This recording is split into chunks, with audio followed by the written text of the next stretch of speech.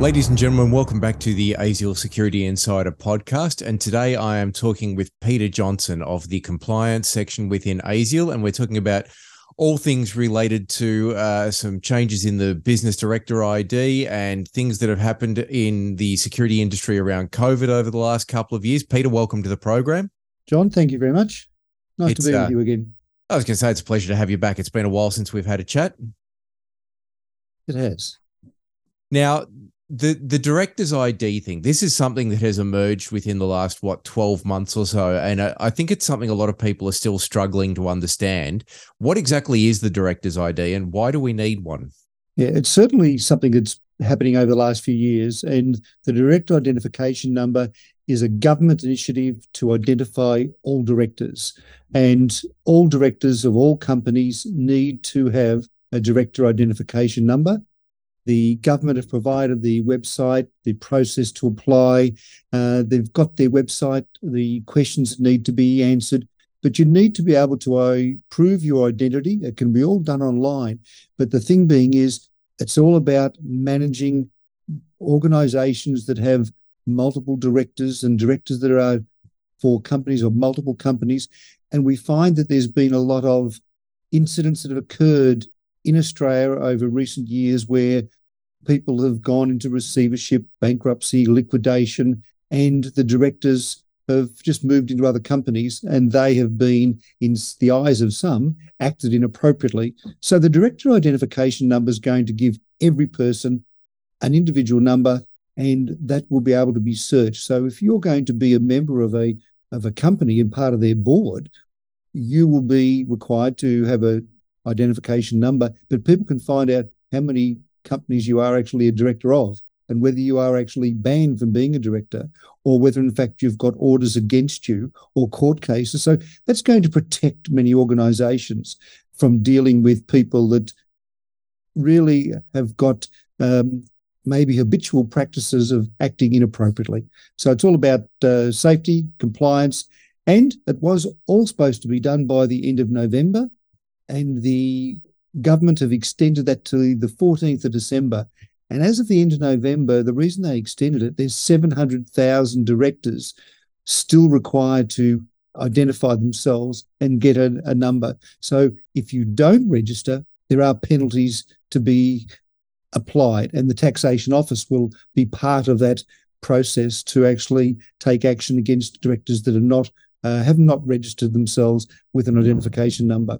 So it's all about compliance. It's all about making sure we know who's who in the world of business and that you're not dealing with people that are not permitted to be a director of a company. Yeah, and I imagine a lot of this was in direct response to, as you pointed out earlier, a lot of the term they used was phoenixing that was going on, where companies would shut down one organization and then open another one to try and avoid obligations and liabilities and other bits and pieces. Is that correct? Exactly. Now, there's always been people that have acted in this way and used the system to avoid all those areas of compliance. Even with the director identification number, there are going to be some areas that people try to work around, but at least we'll know that if someone's trying to phoenix a company, we know that companies can be established with shadow directors, or they are directors, but they're really operating as shadow directors, don't have control. So we really need government to work in that area as well. And they are doing a lot of work in that, but it is a compliance requirement. We are required to do it. And our industry is susceptible to the phoenixing, just like many other industry sectors. But pressure on organisations, on finance, matters are taken to court, and next minute a company goes into liquidation and then they phoenix. So it is a problem, and it has been designed to meet those requirements. So if anyone who's listening to this is currently the director of a security organization, whether it be manpower, electronics, systems integration, whatever it may be, and they haven't yet completed a director's ID, what do they need to do? Just go to the Australian Business Registry Services. It's the Australian government online, and just follow the bouncing ball. There's the area of applying. It tells you how to actually verify your identity. You've got to produce your passport, driver's license, matters that can be identified online. You'll be taking a photo of yourself online, and that will all be confirmed, and within a matter of hours, your identification number can be registered. Yeah. And I imagine this is something that you have to do personally. You can't just get your office admin or finance people to do. Exactly. It's something you've got to do, and it's your face that's going to be there. Part of your, when I did mine, it was part of my passport photo that was actually held up in front of the camera. So it's got to be you. And that's Yeah. sometimes people get a little bit busy and they think, I'll do it. But now, if it's not done by the 14th of December, penalties may apply. All right. Now, the other area that there's been a fair bit of movement in, especially since COVID, has been around notification to regulators of things like changes of directors, which is related to what we were just talking about, ownership and sale of a business. So let's talk a little bit about that. What's been going on in this space? Yeah, COVID's been a challenging time for many businesses and many individuals, of course. What we've found is that we start to see that some organisations have been under financial pressure. They've brought in other investors. They have other directors. There's been a change, and even the sale of a business, which we can discuss in a moment. But the directors, where you've appointed someone else that's come into the business, have taken the share of the business. That then means that you've had a change of a director within your organisation. That means that you're required to notify ASIC of a change of director. And sometimes the accountants and lawyers supporting a business in that process don't quite understand the security licensing.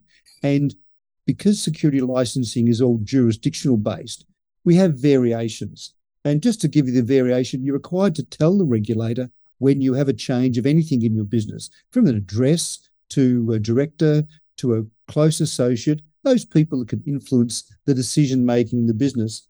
When you're required to notify them, like New South Wales, you're required to notify them within 14 days. Victoria within 28 days, Queensland within 7 days, Western Australia within 21 days. So nothing's the same right across the Australia. But the thing being is we are required to notify the regulator of every change. And that's one of the challenges that we've found during COVID. Yeah. And I suppose there are some slightly different compliance requirements with directors in the security space to say in your average run-of-the-mill business with regard to who can and can't be a director within a security business. Is that correct? Exactly. And that's where the regulators require that information, and that's why they've put a time on it. And there are penalties associated with it if you don't actually advise them. Now, we see that the close associate, the directors in security firms are required to actually undergo criminal history check, fingerprint checks. They are recognised within the legislation of all jurisdictions as being that person of influence over the business. So that's what they can influence the business. The regulator wants to know who they are. Criminal history checks, naturally you can be a director of many companies without doing a criminal history check. But within security, it's required. So therefore, we have a business that has new director, needs to be notified. They have to go under a close associate form, a person of interest form. And sometimes the jurisdictions like New South Wales, they would have a form for that. Victoria doesn't have a form. You would then write a letter. Queensland, you would send them an email or a letter. So there are variations in relation to what we need to do to actually advise the regulator, but we need to advise them. So that close associate, that new director, that new investor. Now, it doesn't mean that all investors are required to be identified, but if they are in a position that can influence the operation or decision-making of that business, they will be recognised by the legislation as being a person of interest, close associate, so therefore they also need to be listed. So there's slight variations in each jurisdiction, but criminal history will ban, or inappropriate criminal history will ban that person from being a director of a security firm. And so therefore the regulators will actually see that and say, not approved. So let's just talk about that for a minute and drill down a little bit, because I can see that there may be the possibility arising of people who think, look, I'm bringing in a friend who's going to be a silent partner in the business. He's putting in a 40% stake in the business. He's not necessarily in a director's role, but, 20 years ago when he was young, he was, the master of sergeant at arms of the Hell's Baboons Motorcycle Club or something, and, had a few charges laid against him. how does this work? All jurisdictions have criminal history periods whereby certain offences you will not get a licence or be recognised within 5 years. Other offences within 10 years. Generally speaking, after that, they aren't records that will directly ban you from actually being associated with a security firm. But the regulators have the opportunity to still consider that you are a person of not having appropriate history. Your conduct is something that they would question, especially if you'd been involved with significant charges, been associated with outlaw motorcycle gangs, with organisations that have had a criminal history association. The regulator will see that as being inappropriate for the security industry and not approve the license or the inclusion of that person as an investor. Now, a lot of times, as you say, it's someone that's not a director, invested some money. But the question naturally is, will that person have influence over the direction of the business? And that's where we've had inquiries with government on criminal intelligence of criminal influence into organisation, licensable activities. And inquiries, the Australian Crime Commission have done investigations in that where security industry was involved, brothels, sex industry, those areas that are licensed, tattooed, where there's licenses associated with, they're trying to find out who's associated with those businesses. And also remember that some of those businesses have been associated over the years with laundering of money. And that's where the AUSTRAC, from an Australian federal government point of view, and the financial industry, they need to know and want to know who's actually moving the money. And laundering money is one of those areas associated with a lot of inappropriate criminal activity. So how do we determine, and I mean, this may be a bit of a red herring, so you may or may not be able to answer this, but if someone has invested money into a business, it's almost impossible, I would suggest, to say that they are going to have no direct influence over how that business is run. I mean, no one gives you a whole bunch of cash and then goes, do what you like with it. I don't care. Yeah. Well, some people do, and that's when you get companies that have shares. And Right. the shareholder doesn't have that direct influence in the running of the business. So they invest significant money, but they're the listed companies, and there's a lot of rules around listed companies as well. But when you get that small security business that has a person investing in it, investing their money, you'd have to say, what are they really looking for? Their return on investment. And so therefore, yes, it is not necessarily known, but if it comes to the attention of the regulator, they will then move through the process of an investigation, suspend the security license or cancel the security license, and then you've got that whole challenge once again of how you operate. Now, we've seen it happen in the past where certain industry operators have operated inappropriately, been associated with the criminal element of society, and regulators have questioned their conduct. Sometimes these organisations continue with a licence because the evidence is not there for the regulator to act. But from a general industry point of view, it is a situation where we've got to be part of that process and try to, I guess, work with the systems and try to support our industry to keep it clean in the way and operate in the way in which we would like to see it operate. Yeah. So given that you deal with this kind of stuff all day, every day in your compliance role, where are you most commonly seeing people run afoul of this, and what are the common mistakes that they're making? And then we can move on to how to avoid them. Well, the one we see is where we've seen organisations sell the business, and they're selling, the business is being sold to sometimes overseas organisations where we've got an example might be we've got a director in America, a director in China, a director in Singapore, and we've got a director in Australia, and they've changed. The business hasn't changed. You can see, this is where our lawyers and accountants sometimes don't quite grasp the security licensing, is that our ABN ACN is the entity in which we get the security license for our business. You cannot change that. You can change the name of your business. You can have multiple trading names, so long as you advise the regulator. You can have all those things happen, but you cannot change the ABN ACN. Now, when you buy and sell a business, a good accountant and lawyer would say, you're better off not to buy the problems. And that may be the ACN, ABN, because it may be associated with some employment problems, monies owed, debts, work cover claims, those things that may impact financially upon an organisation. Some organisations don't want to buy those problems, but just want to buy the name and buy the business. Well, if you buy the name and buy the business, that doesn't give you the security license associated with that business. So the person or organisation purchasing that must either already have a security business license, or if they don't hold one, they're going to have to apply for one. And currently in Australia, our regulators are probably one of the biggest barriers to businesses opening up, because it can take quite a number of weeks and even months to get a security license for a business through.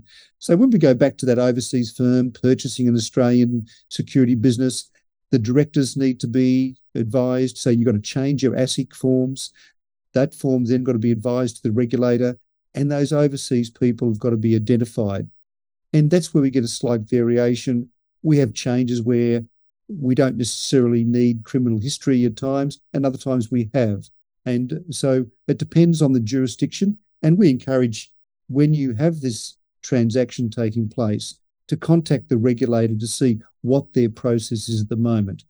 Historically, we've had organisations where new directors came into a business and they were living overseas, never come to Australia, but had to have criminal history check done and identification done. And ultimately, they went to Australian High Commission in London and did it that way. Now we see that where a director, an example being in Queensland, a director overseas would be that they would need to prove identification as to their residency in the country. It may be that they live in China, and they would need to prove that they would have residency there in relation to rates notice, ownership of the premises, so they can identify who they are. Not necessarily do they need a complete criminal history check, and that's why we've got to check with the regulator each time to see if things have changed. So they're the changes taking place. But what we're seeing is that some of the small companies are in financial difficulties, deciding to sell, and the new person comes in, and that the accountants and lawyers are doing the right thing for the relationships that are taking place, but they just don't investigate the security licensing. And we've had an example being the structure of business. And it may be that there's nothing wrong with tax minimisation. It can be legal, but it's got to be in a process that is completely compliant. But the thing being is, you may set up companies that don't quite relate to the security licensing, relate to taxation. Example being, we can have, in the taxation world, you can have a company or many companies owned by the same board, and they can be grouped for taxation purposes. But when they've got individual ABN ACNs, they've got the same board. You can't necessarily group that in security licensing for businesses. So they've all got to have their own individual. So you can have one big parent company and a lot of trading names, that's no problem at all. But when you've got different entities, it doesn't quite work the same in the world of taxation of multiple companies compared to security licensing. So we just have that area. And the example that I'd give is that a great management of a structure of a company was great for ATO, but unfortunately in Queensland it was set up, and for 11 years they operated without a security license in the appropriate company. They had two companies. One was licensed, one wasn't. The thing being is, the one that wasn't actually needed the license as well. So you then increase your risks to your business by not appropriately ensuring that licenses are held, because you may have an incident and you may be covered by insurance. But once your insurance finds out that you are not appropriately licensed, it could be a situation where you don't have that insurance cover. And remember that if you, as a director, as a company board, if you take on board decisions that are not appropriate, and you knowingly make these decisions not to be licensed or not to be covered in a certain way to meet compliance, you may actually remove that veil of protection that sometimes directors have in companies. And that may then lead those directors to have personal liability. And that's another risk to business that we need to make sure that we're aware of and to protect ourselves in running businesses, because it can be a big risk personally as well as to a business. Sure. So if I'm a small sole trader, I know that I have to have a security license to operate and that my security company needs a license.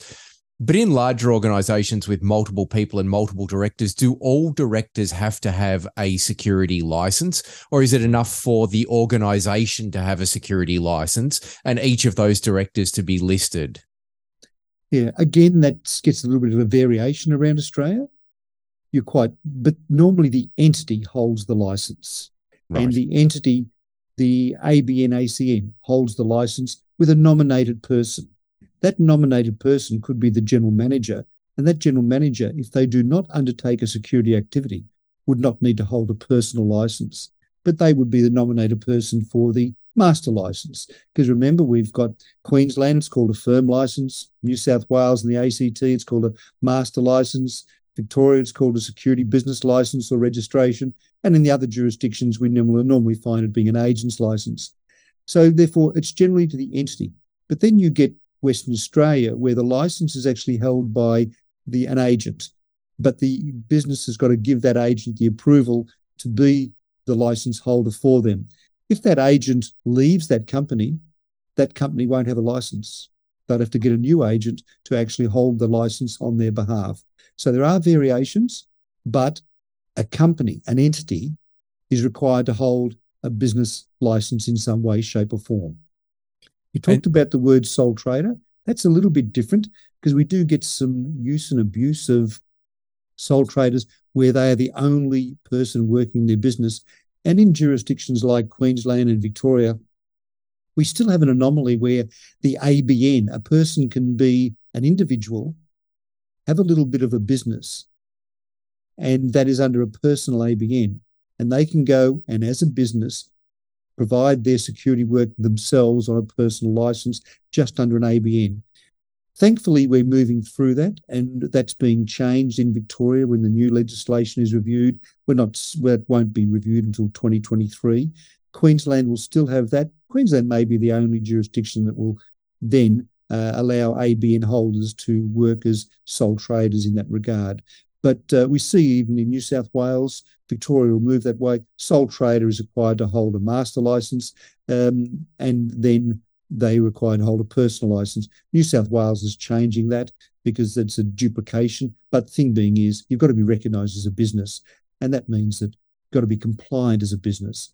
You've got to meet certain requirements in relation to business management, taxation in relation to your business, and work cover in relation to your business. There's certain areas there that we really need to understand and make sure that we're compliant in those areas. Okay. Now, last question, because we sort of need to bring this in within the time frame, but is there a major difference in this scheme between executive and non-executive directors? No. If you are a director of a company, you fall into the area of being a close associate.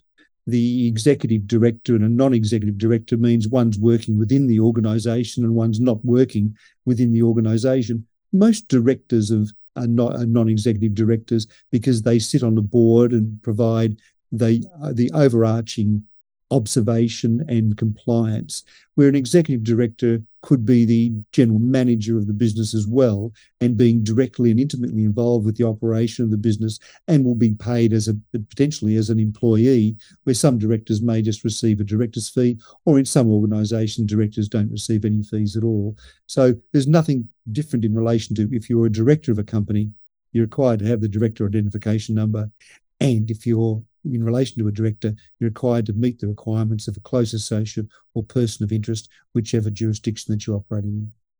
Okay. Now, ladies and gentlemen, if you're listening to this podcast, it really should come as absolutely no shock to you, if you are a member of ASIAL, that you can ring Peter and ask him these questions, because that's what he does. Peter, if people want to get in contact with you, what do they do? Either contact ASIAL, or just my email is peter@asial.com.au. And it does come as a surprise to me that a lot of people still don't realise that ASIAL offers this service. Can you explain to me a little bit, or explain to the people listening a little bit more about what you actually do? Right. The ASIAL organisation, the Secretariat, provides a lot of member support, and also provides some advisors like myself and also Chris Delaney. we're advisors to members, and that membership gives us, that member, our services, and we're contactable. So everything dealing with licensing, communication with regulators, compliance matters, where we don't know. Some of our members have incidents whereby the regulator challenges them in certain areas. They can come to us to say, well, what should I do? How should I manage it? Most of the work that I do is one that is dealing with issues and problems. An organisation have questions. They don't normally ring us to say, have a nice day. They're saying, I've got this, what do I do? And I'm not quite sure if it's right. They should seek professional advice, accountants, lawyers. The thing being is, as I said before, a lot of the areas are not known. The security licensing areas aren't quite understood by a lot of other areas. So come to us, have a chat, and we'll certainly be able to guide you and direct you into what you need to be thinking about, how to make those decisions, or who are other organisations to seek clarification and direction from. Thank you very much. And pardon me. If you have enjoyed this chat, there are a heap more like them in the ASIAL podcast series. You can find those on the ASIAL website at www.asial.com.au. They're in the news section under podcasts. If you have found the information that Peter has provided particularly useful, there is a new ASIAL Go app that has just been released, and that app is available to members. It's on both Android and iOS in both of those stores. You can download that app, and through that app, you can access all kinds of information from ASIAL, from, legislative requirements through to information on compliance, membership, and all the rest of it. So go to the ASIAL website and check that out, or go to the iOS store or the Android store and look up ASIAL Go. And Peter, this won't be our last chat. We're gonna try and make an effort to do this as a bit of a regular fireside thing throughout next year, correct? Pleasure to, and certainly, hopefully, we can provide that good information for members. Yeah, but we probably won't chat again before Christmas. In which case, have a safe Christmas and a happy New Year. And ladies and gentlemen, thank you once again for tuning in. And same goes to you. And we hope you all have a safe break. Thank you.